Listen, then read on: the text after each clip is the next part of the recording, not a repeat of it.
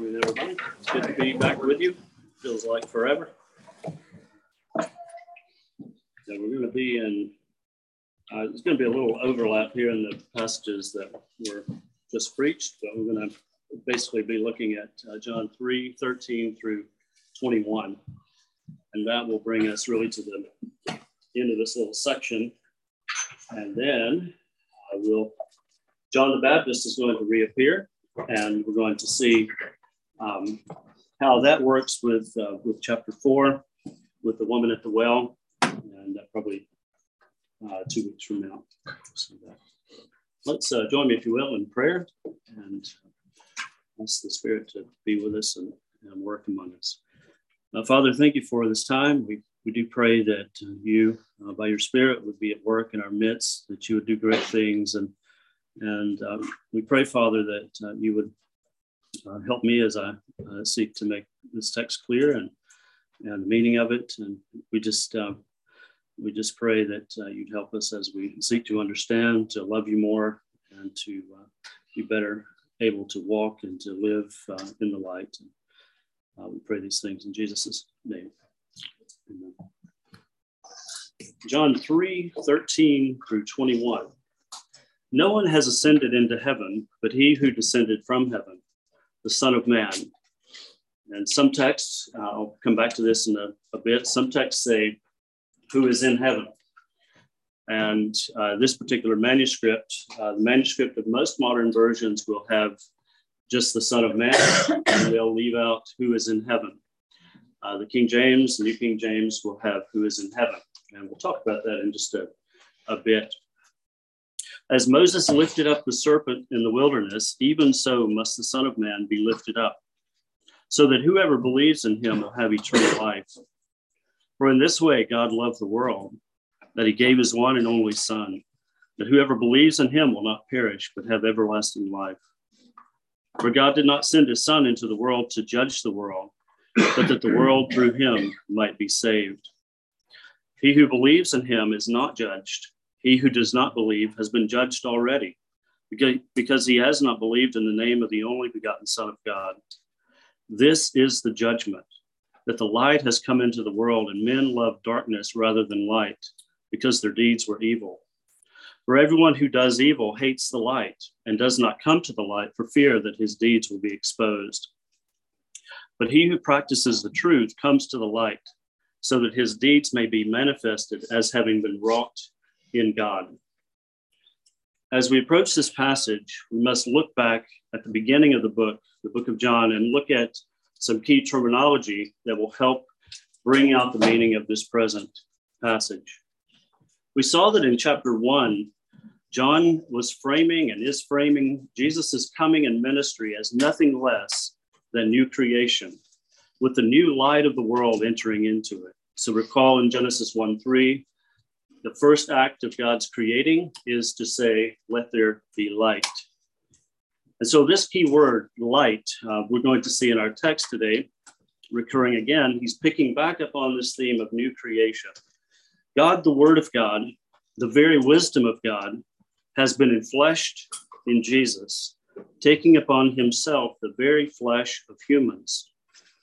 He has descended from heaven, God's dwelling place, and the place from which he rules, in order that he might bring light into the world. That is, that he might begin new creation, that he himself might be the light of the world, the light of the new creation that is now beginning with his arrival. In our text today, we should note that we have several themes that reemerge in different clothing. One that has been covered already, not in these terms, but it is the theme of healing. The healing that comes through the affliction itself, like venom used as antivenom. John has essentially claimed, in the words of Jesus himself, that it will be through a lifting up of the Son of Man, that is, through his death, that something will happen, though he has not told us what yet. From reading ahead, we might discern that death itself is going to be brought under his control, rendered powerless and defeated through this lifting up of the Son of Man. Thus, through death, death is undone, its power taken taken and new life then begins. This is true healing, like the serpent being lifted up to solve the problem of the serpent's bite.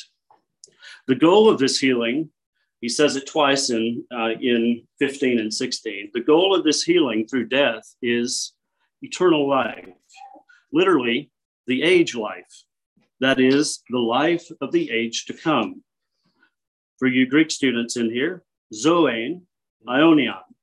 Zoein, this means life, and some have translated it eternal, but it actually means the age, life of the age. This is life of the age to come. This is the goal, sometimes written in shorthand as just life. Remember this also from chapter 1.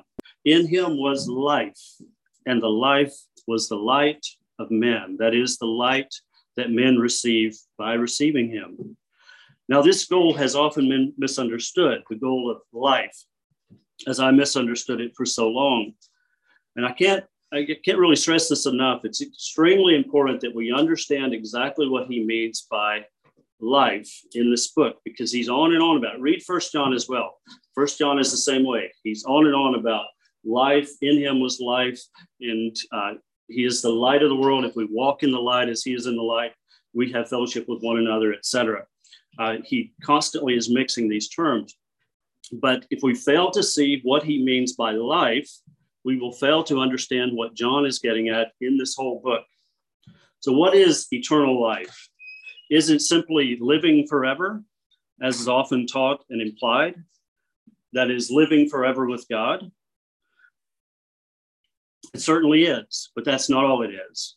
It is certainly being with God forever, but that is the connotation, not what it denotes. Much like going to the beach connotes that you will be driving in a car to get there. But it denotes those things that you do at the beach. So we're going to the beach doesn't mean we're going to go ride in a car to get to the beach. It means we're going to go and enjoy what is at the beach. So that the connotations are not the point of it. It's what it denotes that is actually important. And there are lots of connotations to the idea of eternal life. And one is you live forever. The other is you're with God. Okay? And these are very important ideas. But what he means by this is that you have the ability to obtain the resurrection life that characterizes what it will be like to live in the age to come. That is, when God raises the dead and judges mankind, he will raise some to everlasting life. That is, to the life of the age to come, the resurrection. And he will raise some to everlasting content, as Daniel says. So that when Jesus is talking about life, when John is talking about life, he is talking about resurrection life itself. That existence in the new age of the resurrection, when we are clothed with a body like Jesus' resurrected body, and we rule with him in that coming age on a renewed earth. It denotes that life that characterizes the life that Jesus himself has always had and the body he received when he raised him from the dead. And this life will be given to those who believe in and follow Jesus. As Paul says, if we suffer with him, we will also be glorified with him. Those who partake in his sufferings will also share in his life with the glory that we have by virtue of being sons. In John, it is stated a bit differently, but it's the same idea. Those who believe, he says in 1:12, are sons of God, and they receive the inheritance, which is life, 3:15 and 16, the very life of the coming resurrection. Jesus has brought the future into the present. The resurrection is something that was thought to be in the future. Jesus shows up and says, I am the resurrection and the life. He who believes in me, though he dies, yet he shall live. And if he believes in me, he will never die. He has brought the future resurrection into the present. And he says, by believing in him, you can partake in that resurrected life. There is now an overlap of the ages. This present evil age is moving alongside the age to come, and the age to come will eclipse it in the future. This is what is also meant by the kingdom of God. How can the kingdom of God be present in this world and yet the world look like it is? Because they're working side by side. One is going to eclipse the other. The kingdom of God will ultimately prevail, but they're both working alongside one another right now.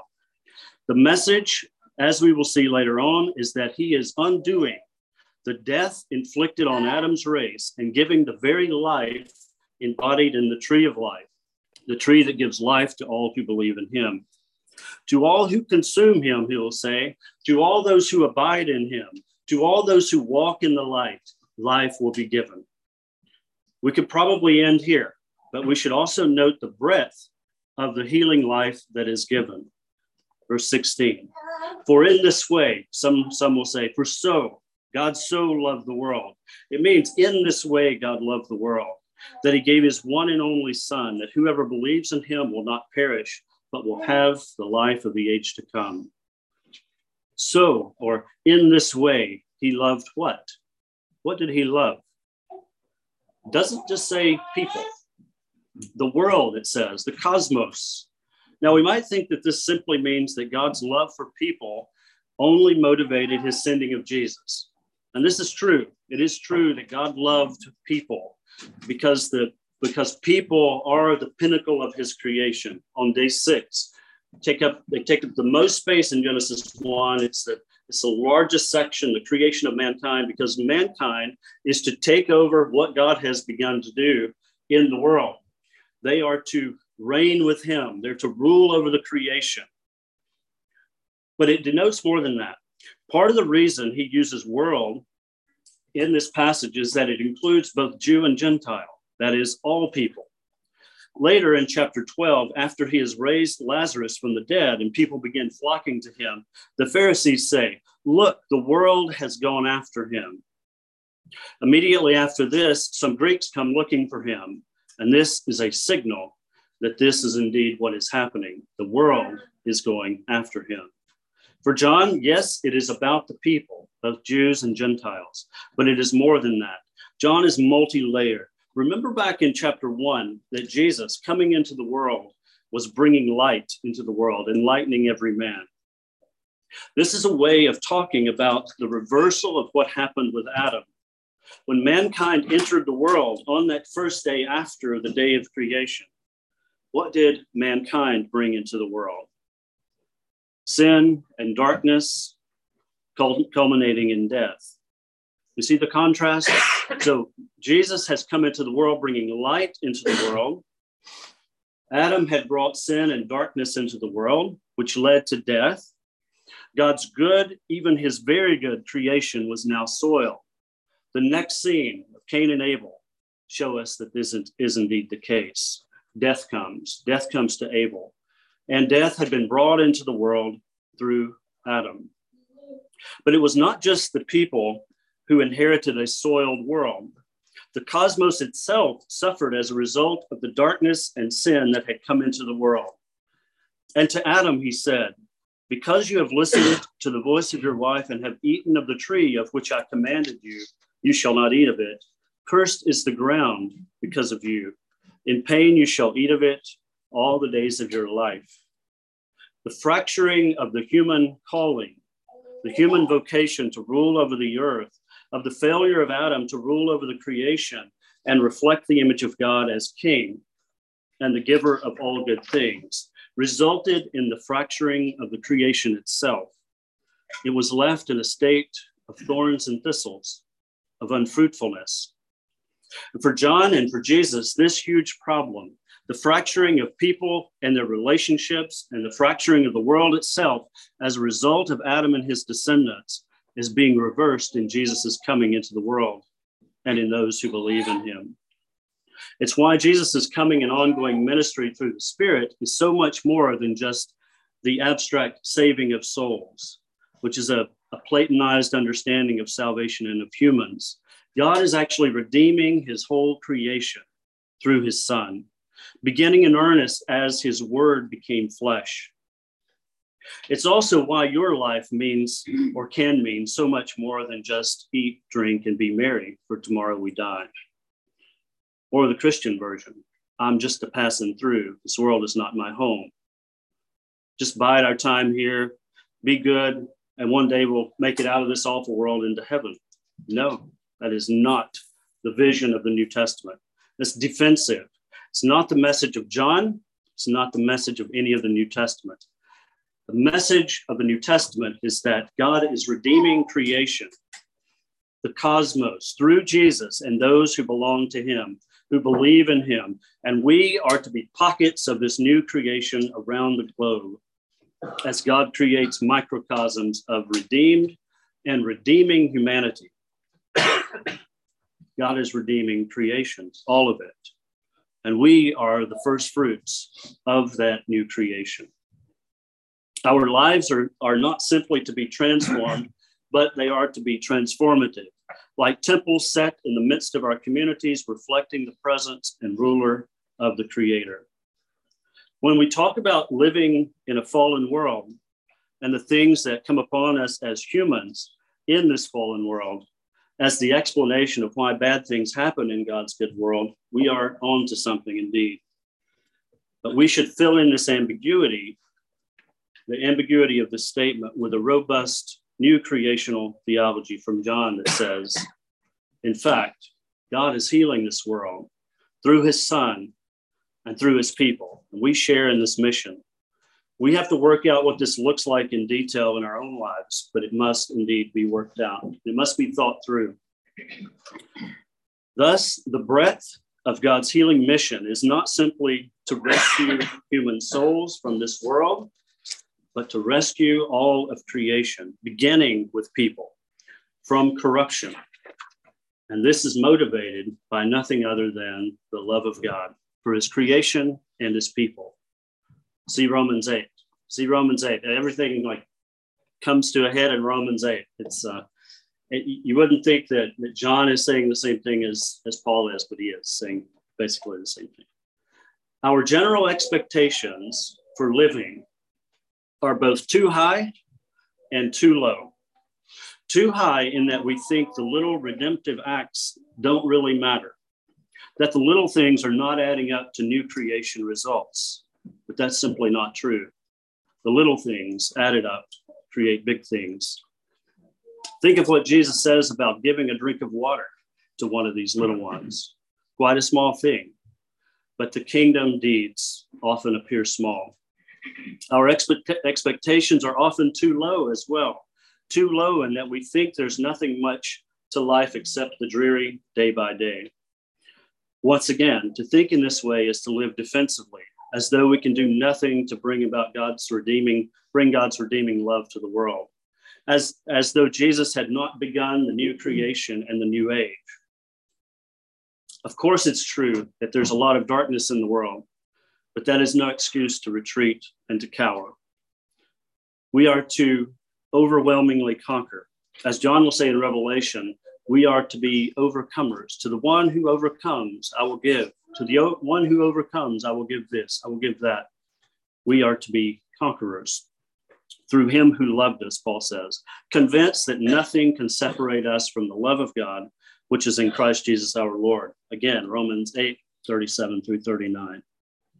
Where is this to happen? Certainly not when we get to heaven. No, it's not that at all. It's to happen here. It's to happen everywhere. When is it to happen? Always. In the present tense, Paul says. We overwhelmingly conquer. Now, he's not talking about out there. In all of these things, he records in chapter 8, in all these things, nothing will separate us from the love of Christ, the love of God, which is in Christ. Always. This is what we're to do, to conquer. In the face of darkness, be conquerors, overcomers in all these things. Now let's move on to 17 through 21.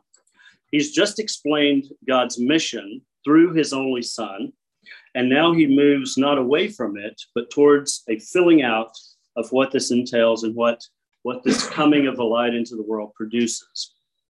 Two things, really, blessing and judgment. This time he says something similar to what he said in verse 16 negatively. For God did not send his Son into the world to condemn the world, but in order that the world through him might be saved. Whoever believes in him is not condemned, but whoever does not believe is condemned already, because he has not believed in the name of the only begotten Son of God. Is God's primary goal judgment, condemnation? To think so would be to know a different God than the one in the New Testament. The Son-sending God seeks the world's redemption, its salvation, not its condemnation.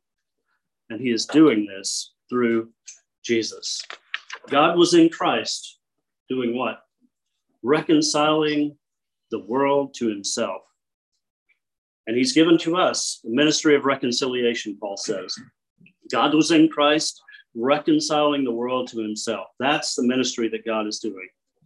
But of course, there is a judgment. There is a condemnation. And one can escape this judgment through believing in the one the Father sent. To believe is to be put into a state in which there is no condemnation.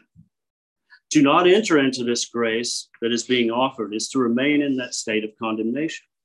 This follows from the last statement.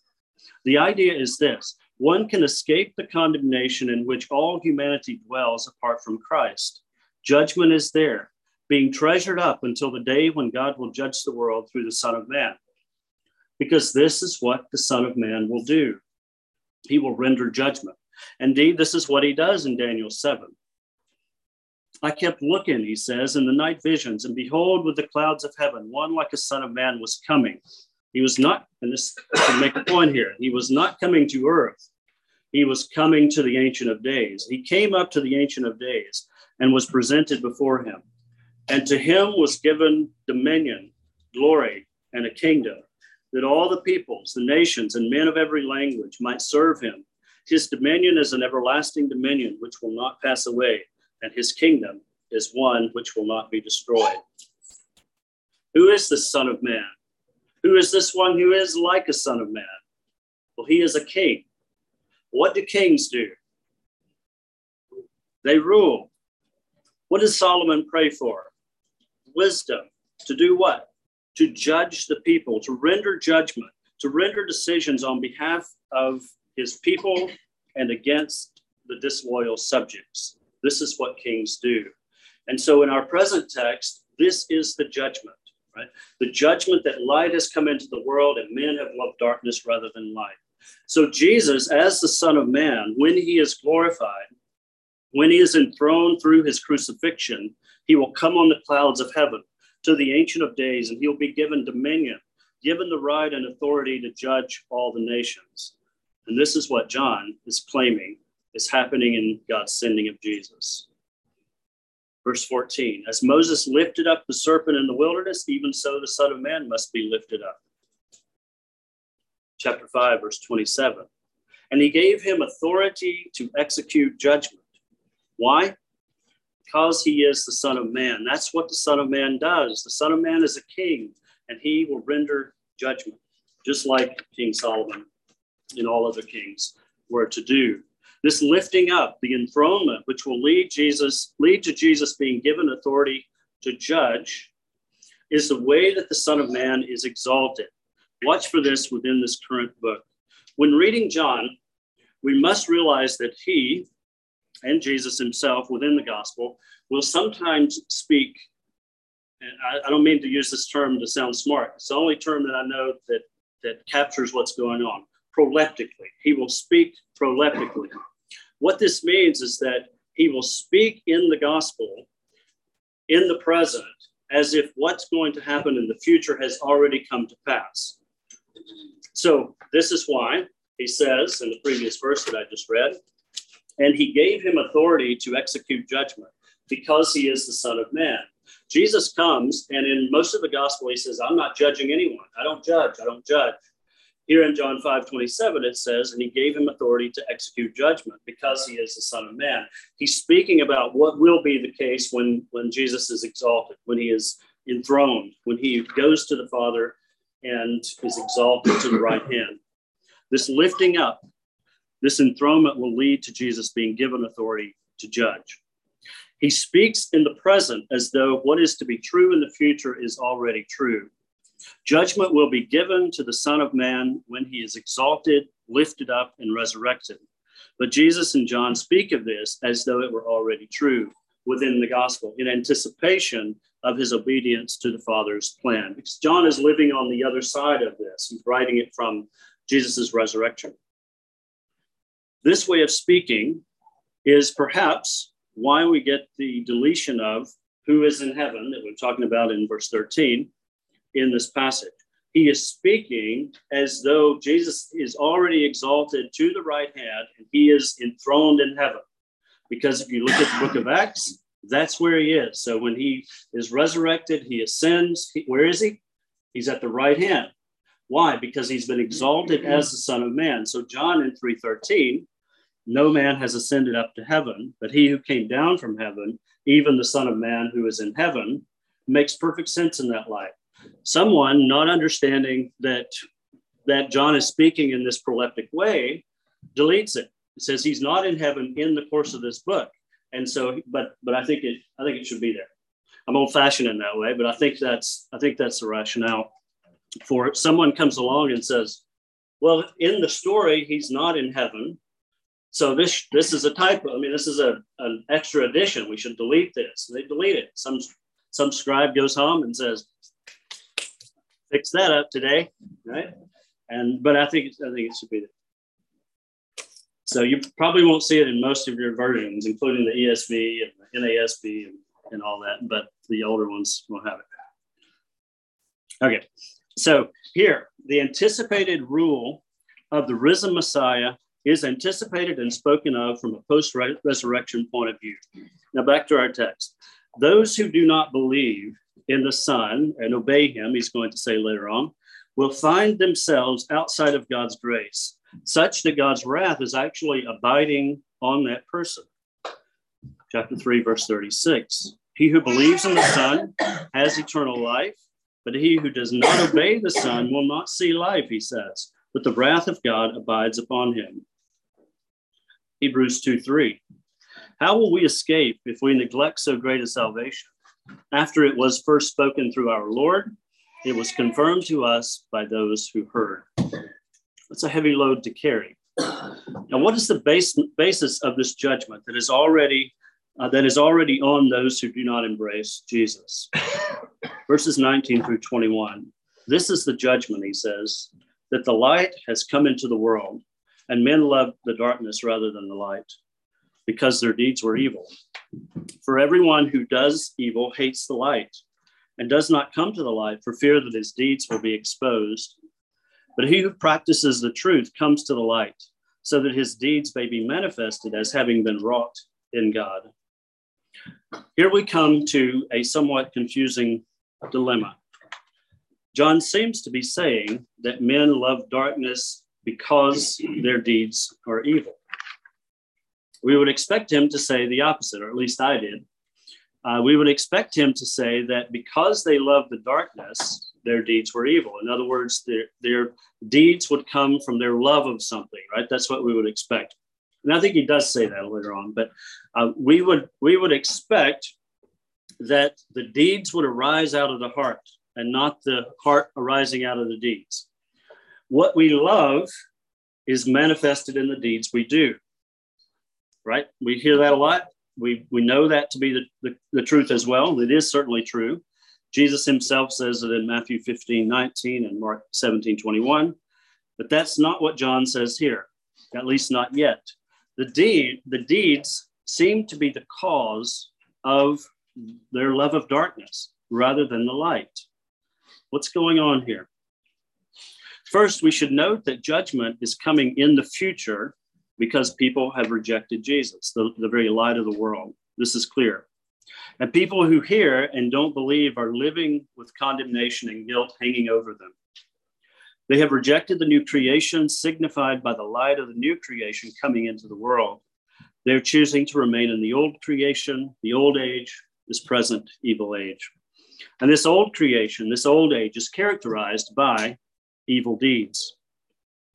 Secondly, it is often true that though we can talk about the condition of the heart producing deeds, deeds often have the power to change what we love. We all know this from experience. Addictions are this way, as are many pleasures that we seek. Do them enough, and you begin to love them more and more, such that you will make an idol out of it if you can. This is the way deeds work. Deeds produce loves.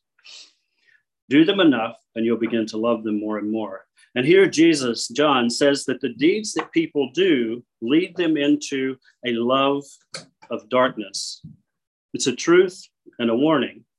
We must be careful with our deeds, lest they begin directing the things that we love. To end this section, he draws this out a bit more in 20 and 21, as evidenced by the word for in verse 20.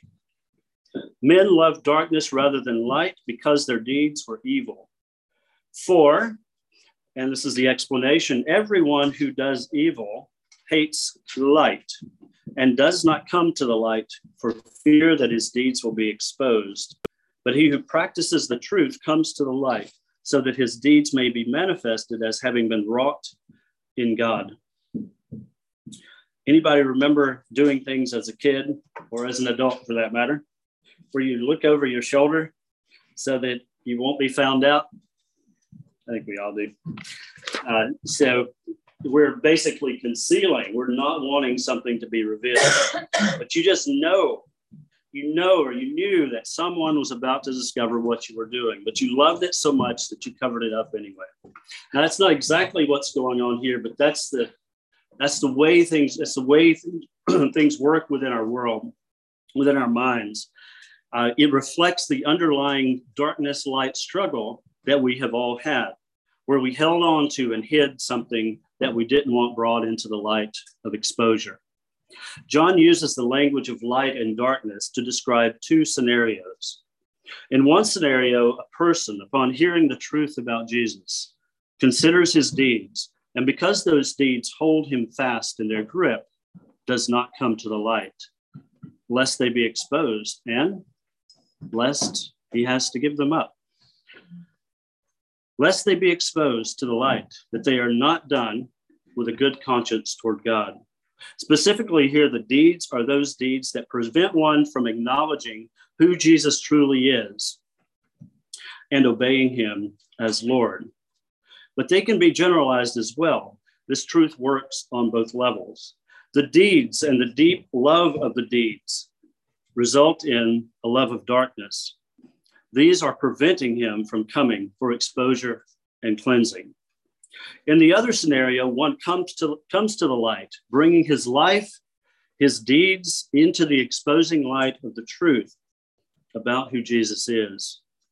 And it's that aspect of exposure, I think, that John is bringing out here.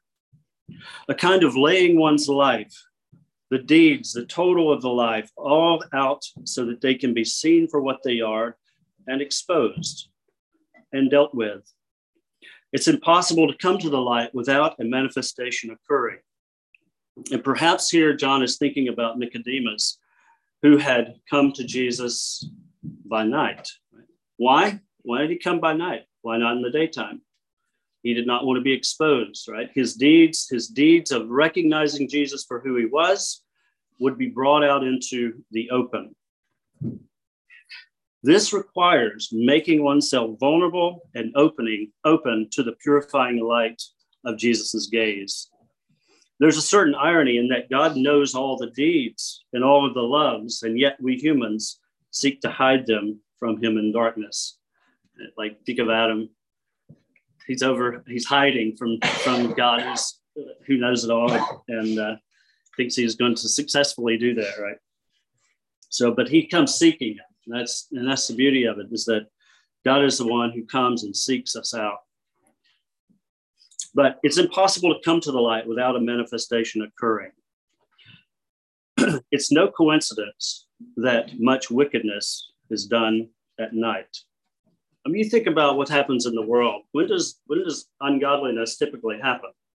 It happens at night. I mean, of course, it happens in the daytime, but like it's something built into the world. The whole fabric of the world is built in terms of light and darkness, and the light leads people to wait until darkness to do evil deeds. Coming to the light, there must be coming clean, if you will. Like Jacob, we wrestle for a blessing, only to be given the blessing when we confess who we really are. Genesis, this is a fabulous little story, and it's often overlooked in what it means, what it actually means. In Genesis 32:26, the angel who is wrestling with Jacob says, let me go, for the day is breaking. Jacob has a hold on him, and Jacob then says, I will not let you go unless you bless me. And so he said to him, what is your name? Where does that come from? What's the purpose of that? And he said, Jacob. And then he changes his name. He says, your name shall no longer be Jacob, but Israel, for you have striven with God and with men and have prevailed. Then Jacob asked him and said, please tell me your name. But he said, so why is it that you ask me? You won't tell him his name. And then it says, and he blessed him there. What's going on? One thing that God requires is openness, a constant exposure to the truth about who he is and about who we are. When one comes to the light, when one does the truth, John says there are two things that happen. The deeds are exposed and the deeds are manifested as having been wrought in God. So when Jacob says, my name is Jacob, this is hearkening back to what he said to his father. When his father asked him his name, who did he say he was? I'm Esau, your son.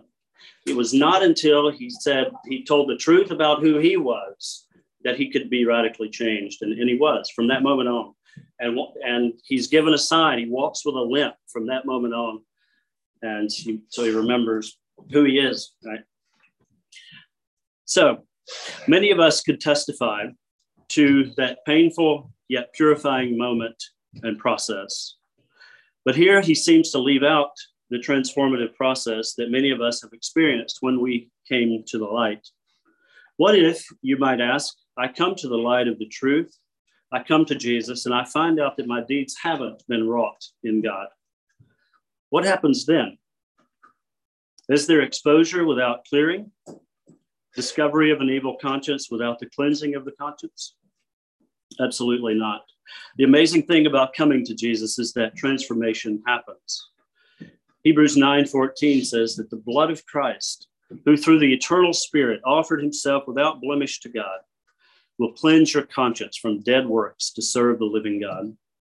And again, Hebrews 10:22, let us draw near with a sincere heart and full assurance of faith, having our hearts sprinkled clean from an evil conscience and our bodies washed with pure water.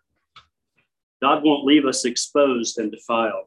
If we draw near with a sincere heart and full assurance of faith, taking him at his word, that the blood of the cross will cleanse our conscience, he will receive us and he will cleanse us. Bank on that cleansing and take that risk. It may be a process, but it will happen. God chastens those he receives as sons, and no son is without discipline. If you're without discipline, you're a bastard. That's what it says. You are not a legitimate child. God chastens everyone that he receives, every son. Some, concerned about what people will think if they expose their lives to the burning light of God's truth, will die in their sins to save themselves from a little embarrassment. If there's anyone like this here today, I ask you to lose so that you can win. I always think of a previous preacher that was preaching when I surrendered to the Lord. And he said, some of you out there are hanging on to the back of that pew. We're singing that. Everybody was standing for the hymn. And some of you are hanging on to the back of that. You better let go and lose your grip so that you can win. And that's right. It's only through surrender. That moment of openness, you lay down your guns and surrender. It's only through that one can have eternal life. It opens up a new world. The life of the age to come becomes a part of you and you a part of it. God is doing a new thing in the earth, creating through Jesus the new age alongside the old age. And we can take part in that new age by entering into it through faith in Jesus.